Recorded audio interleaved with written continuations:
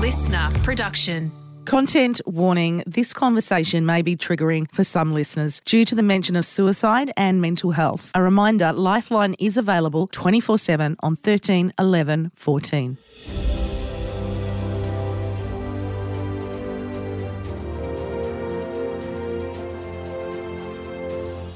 Steve Donovan runs a small business in Hobart's northern suburbs. In the past, his passion for cars has seen him take on the role of president of the Monaro and GM Club of Tasmania. In January of 2023, Steve is organising a car show to honour his late son, Cassidy, raising funds for Speak Up, Stay Chatty and Lifeline. All right, well, I'm out here at Timber Wholesales in Durham Park and I'm with Steve Donovan. Now, Steve, what do you do here? Sales manager here at Timber Wholesale. I have been here for 17 years now. Came down from the north of the state to run Timber Wholesale. Timber Wholesale is owned locally in Tasmania. We have two other branches in the north of the state and this one in Hobart. I've been out here with my father-in-law, mate, Glenn, who, when we were renovating our place, this is where we bought all our timber from, our flooring and everything. And I got to know you over the last few years, mate, and I know that you're very heavily into your cars. Tell us about your history with the General Motors Club and the Monaro Club. Oh, yeah, always been big into cars. Been a panel beater by trade. I've always sort of just been my passion in life, cars, and then got involved with, always been a Holden man, and then became interested in the Monaros and been lucky enough to buy two Monaros and... Hold on. What two are they? 2002, one yellow, one red, and one modified, one original. So, yeah, I'm totally happy with what I have in the shed. And you like the old ones as well? You like the HQs and the HGs? Oh, yeah. My pocket's not big enough to buy one of them, though.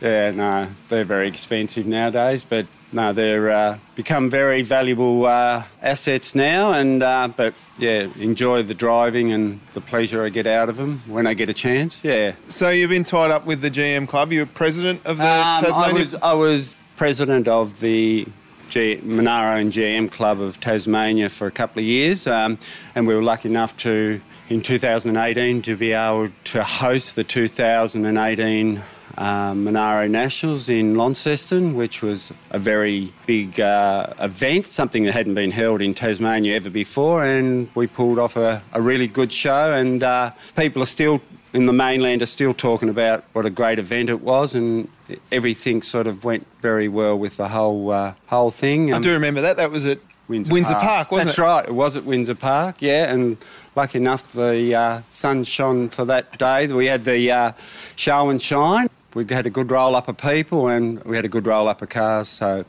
and, yeah, the mainland contingent was pretty high, which was great, and nobody went home disappointed, that's for sure. What's the local scene like here as far as GM and Holden Monaros and car shows go?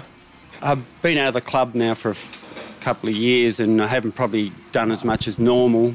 Basically, work's sort of taken a bit of a bigger step, and so I haven't had that much to do, and I've had one car out of registration, been building the other car, and that's now finished. So I hope to get around and see a few more people in the Hobart side of things around with similar cars. So you work out here at Timber Wholesale, you've got your cars, you love your cars. Now, I've talked a little bit about Cassidy, your son, in the past. Can you tell me exactly what happened with Cassidy this year? Yes, unfortunately, January this year, we lost our son, Cassidy, to suicide in January.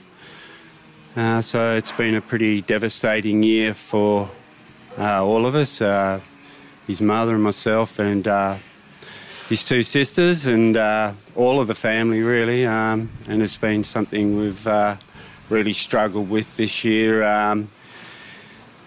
Anyway, as much as it was consuming all of my thoughts, I decided I had to do something that could create some sort of benefit for other people to avoid this happening to other families. And I decided that Cassidy would have always loved going to car shows, looking at cars, and I said, right, I'm going to put a big car show together.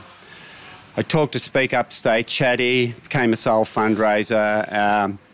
I've been and had some consultations with the people at Lifeline and the stand-up suicide people, and I've decided that we'll organise a big car show, which I've organised for Campbelltown, January 15th at the Campbelltown Showgrounds, in conjunction with both Speak Up, Stay Chatty and Lifeline, so that I can make that awareness out there for other people, so other families don't have to be going through what we've had to go through this year.